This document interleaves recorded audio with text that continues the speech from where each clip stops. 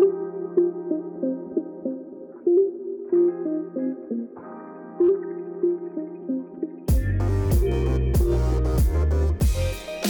to the Midtown Church Weekly podcast, hosted by lead pastors Cassie and Alex Farron. Midtown Church exists to reveal the kingdom of Jesus together in Kansas City. This podcast explores ways in which we can become more like Jesus, reveal the places he is already working, and ultimately renew the reputation of the local church. Hey everyone, welcome to the Midtown Church podcast. I'm your host, Alex. And today we're chatting with a close friend of mine, Preston Ulmer.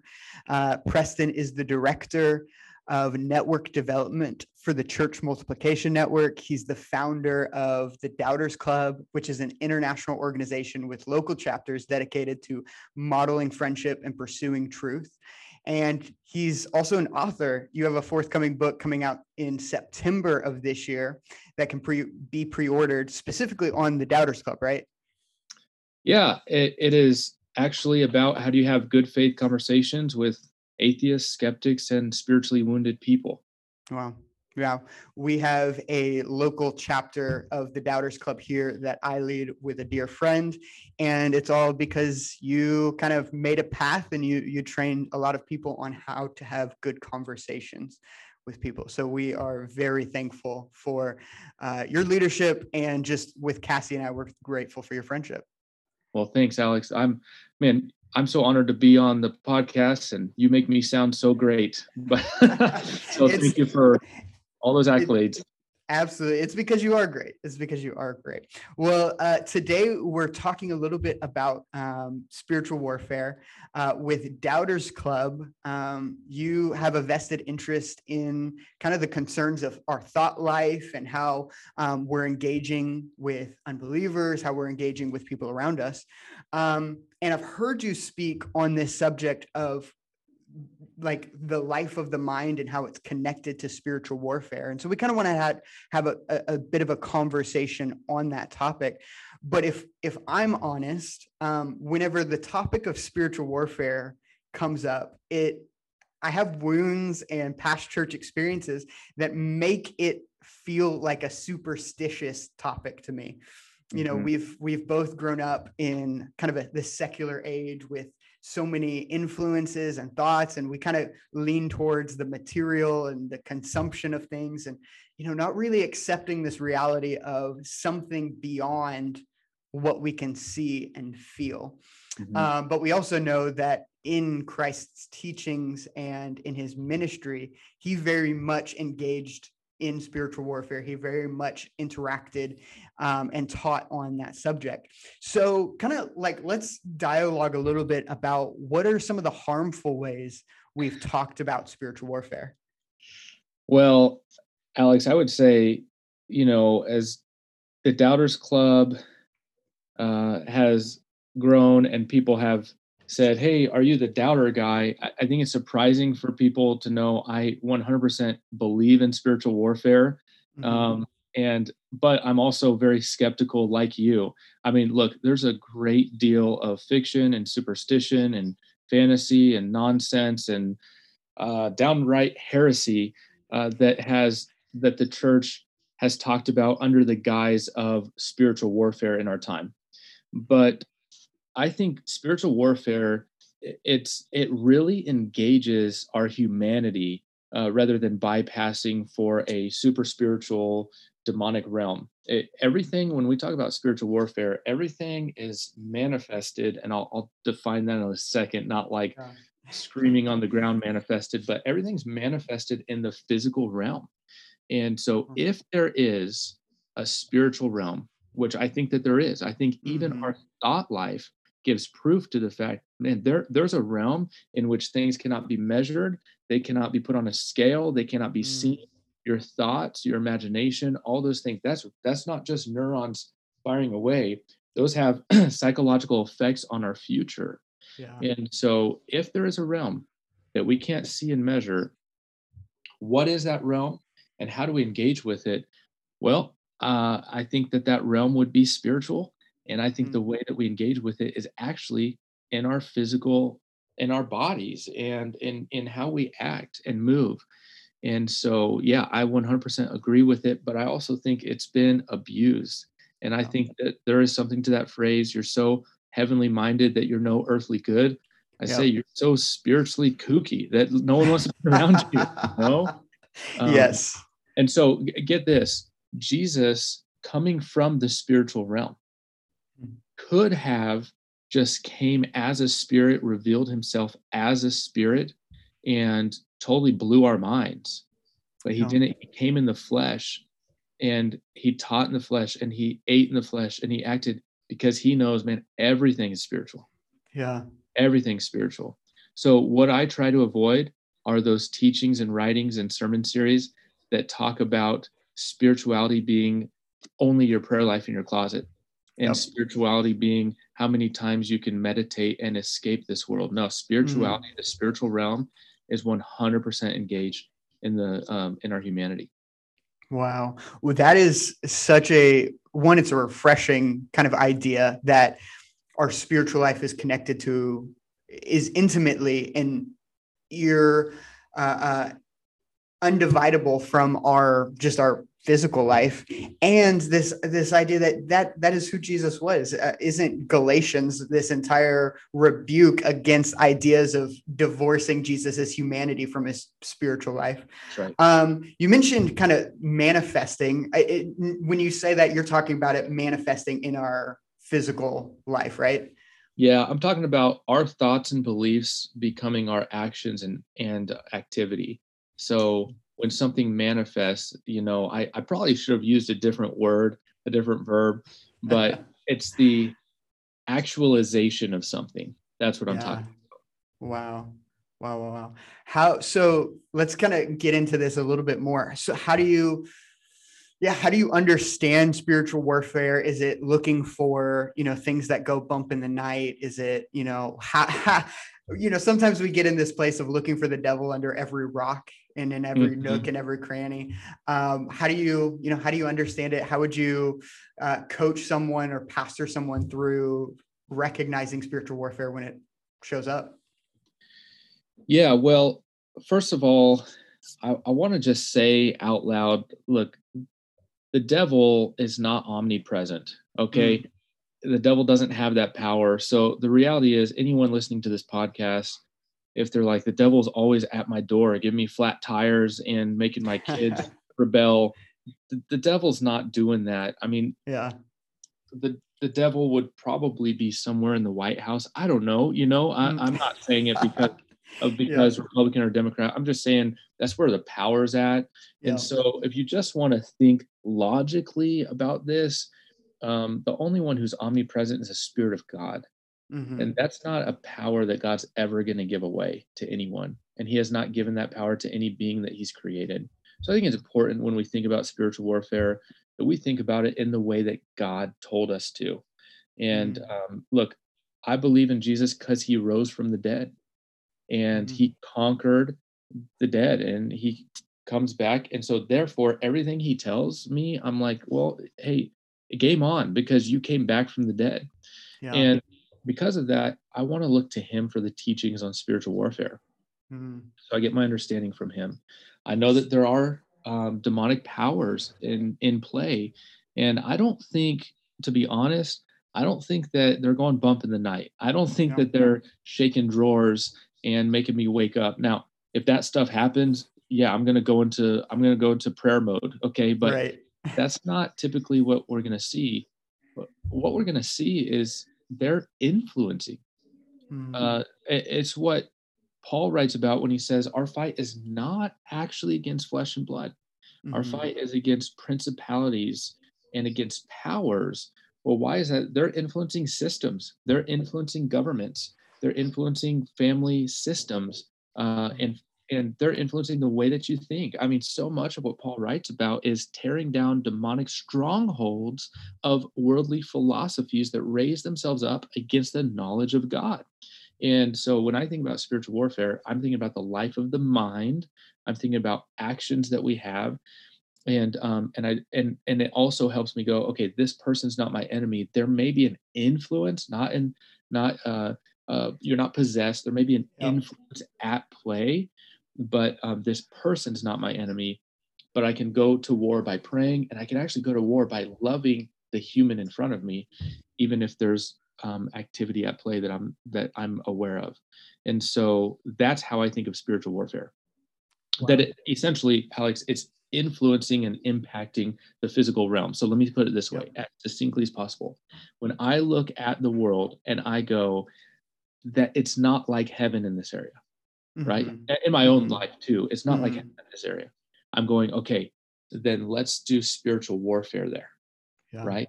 And so you're planting a church, and you're declaring spiritual warfare because there's things that you go, hey, in Midtown, it's not like heaven around here like it needs to be. And so you're physically going into the city to declare spiritual war.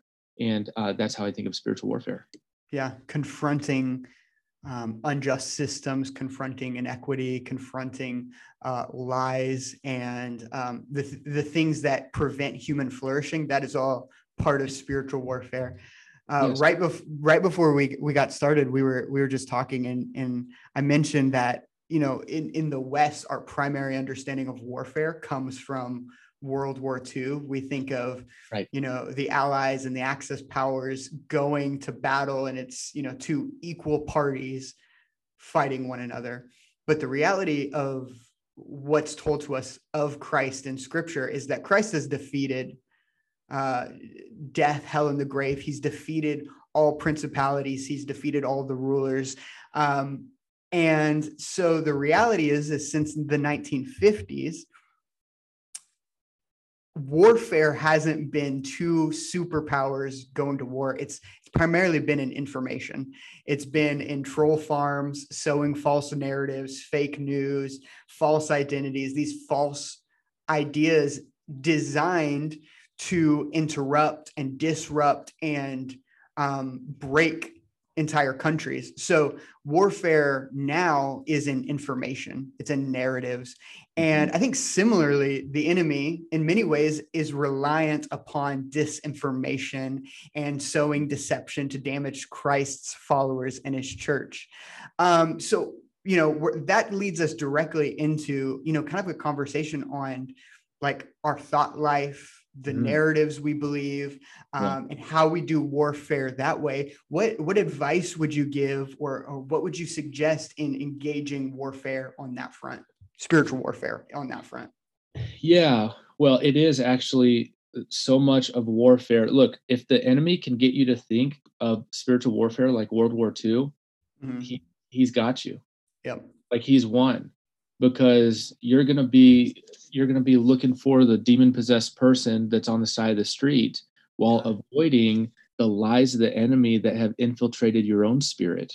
And I just think that there's such wisdom in what you said. So here's how I think warfare rages right now and what we got to look out for. So it'd be three ways. One is the reputation of Christ. One's the responsibility of Christ, and one would be participating in the reign of Christ. Okay, so that those would be the three. The reputation of Christ would be in the way that we think, in the way that the public sphere thinks about Jesus, right? In the way that we act as his church. There's a warfare mentality there. And it's a commitment that we make to the reputation of our King. Wow. In the responsibility of Christ. Now, Alex, this really gets at the life of the mind.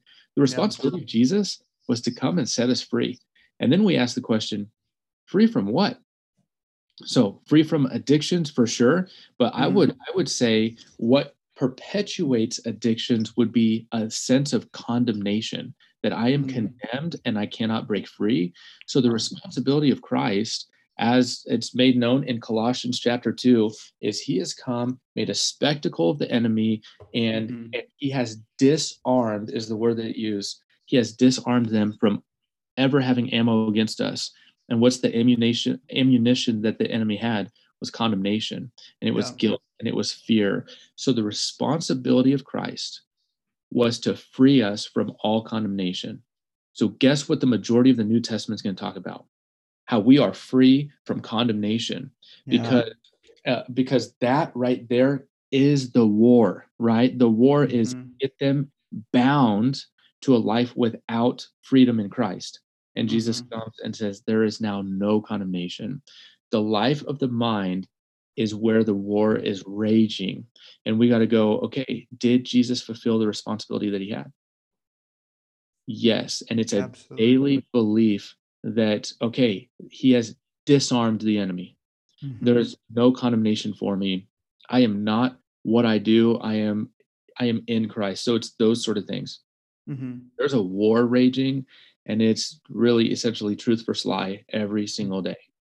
And then the third one of participating in the reign of Christ, man, that has so much to do with the life of the mind. Do I believe I have the Spirit of God inside of me? Do I Mhm. believe I can participate in the power of Jesus to work for the good of all things? And so it all has to do with the information that's Yeah. in your mind. So that's Yeah. where I think the war is raging. I think reputation, responsibility, and participation in the reign of Christ. Yeah. What's interesting is what you do. I want to kind of go to that first one, reputation. What you do at Doubters Club is really kind of this. I don't want to call it it's a ministry, but you don't present it as a ministry. You present it as this conversation, but it really is renewing the reputation of Christ followers in the public sphere. How much would you call Doubters Club kind of an exercise in spiritual warfare? Are you even comfortable using that kind of language?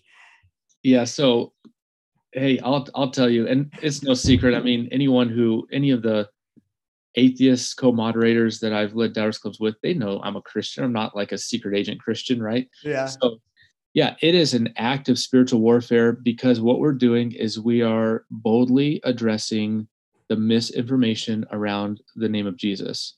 So Mm. that's why it's so important in Doubters Club that we listen, because we need to find out what is the current reputation of Jesus right now.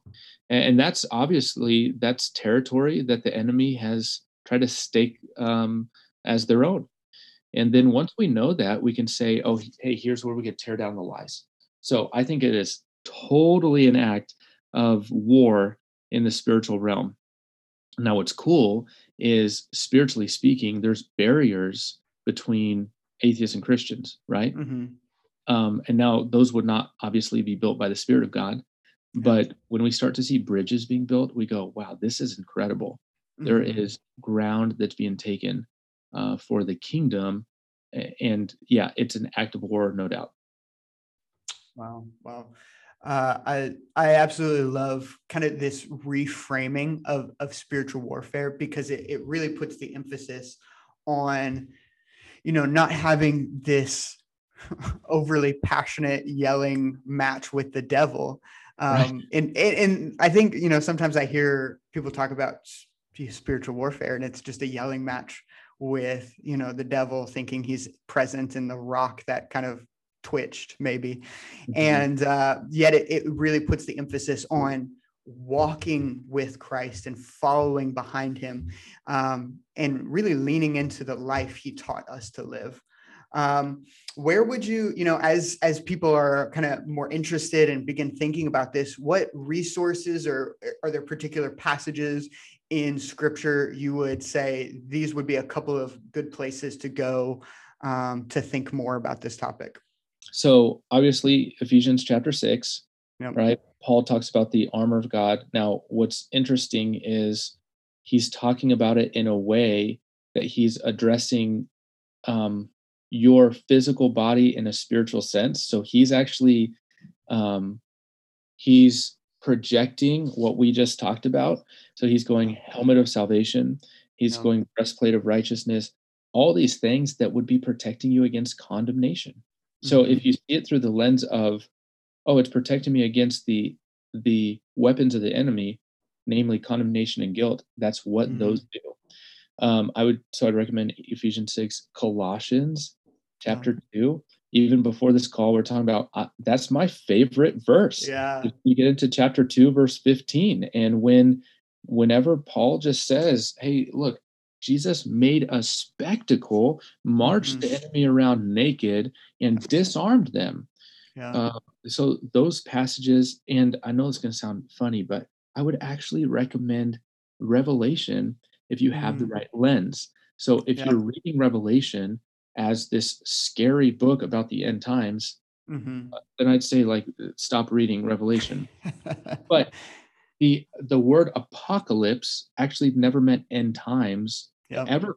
It meant unveiling. So Revelation is like a pulling back of the curtain to be able to say, oh, wait a second. There's a spiritual world that's going on right now. And it's going on in cycles of world history.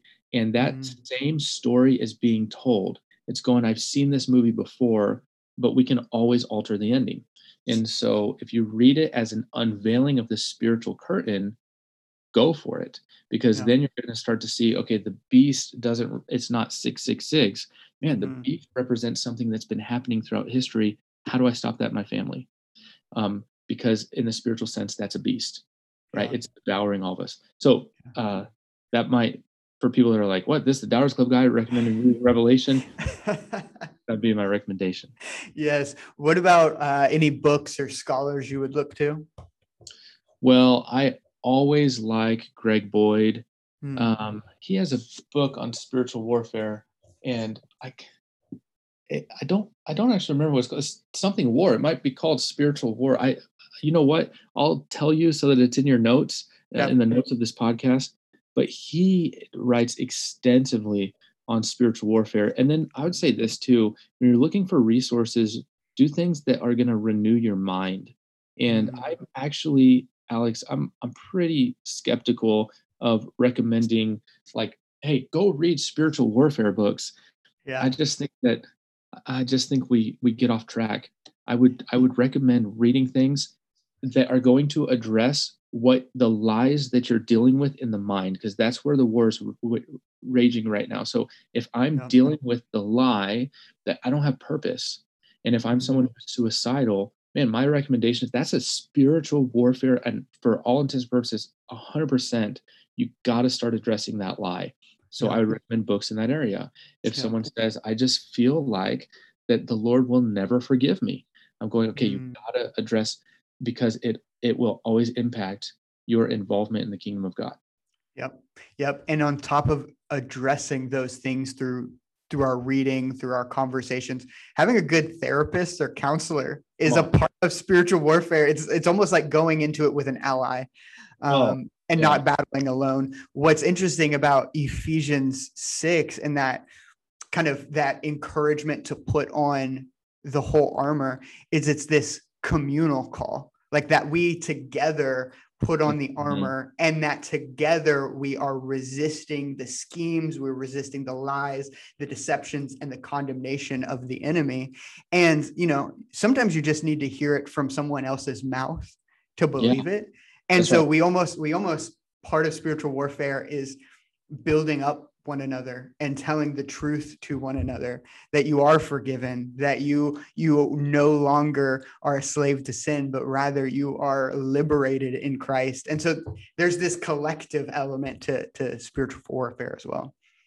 Alex, let me say something along those lines, because I think it's so important. This is not a pity story. I recently got bit by a dog on my thumb. Okay. And it went through my nail, and it's pretty nasty. I actually got all bandaged up. And today, on the day we're recording the podcast, I have an appointment to go see a hand surgeon, and they think everything will be fine.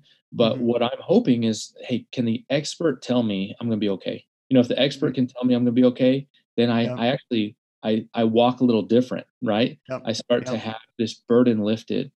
And in the spiritual sense, when we get bit by the dog, by the lion, and the enemy bites us and we get hurt, and we're like, I don't know if I'm going to be okay. I think this is always going to impair me. I think that mistake's going to define me, whatever it would be.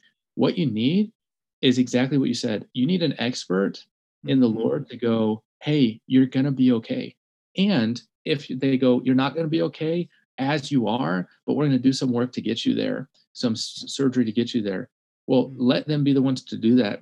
So for the person who's experienced the defeat of the spiritual side of life, man, you need the community of God to come alongside you and either say, hey, you're going to be okay. You're going to heal well, and we're going to help you. Or there's some surgery involved, but we got you. And so I just know there's a parallel between my current situation with my dog bite and how the enemy bites us. And so I just want to reemphasize what you just said. It's a communal call to victory. Yep. And submitting to that surgery, submitting to that, there will probably be a little bit of pain involved. There's a little bit of a healing process afterwards, but ultimately that is for the best. And submitting under the expertise of the surgeon, submitting to the expertise of another is ultimately what brings the most healing about. Well, this has been such a refreshing conversation. I'm certain we'll have you on the podcast in the future. Do you want to share anything about your upcoming book coming out? Well, listen, I would be honored if people have any questions about Doubters Club and stuff, they can just reach out. But the book really does teach, how do I live this as a lifestyle, right? And so I would just say, hey, go pre-order the book, and you can order it through Amazon. And then once it gets printed, they will ship it to you directly. And I would love to hear from anyone who reads the book. Thanks for listening to the Midtown Church Weekly Podcast. To find out more or to join a church gathering, check out our website at midtownkc.church.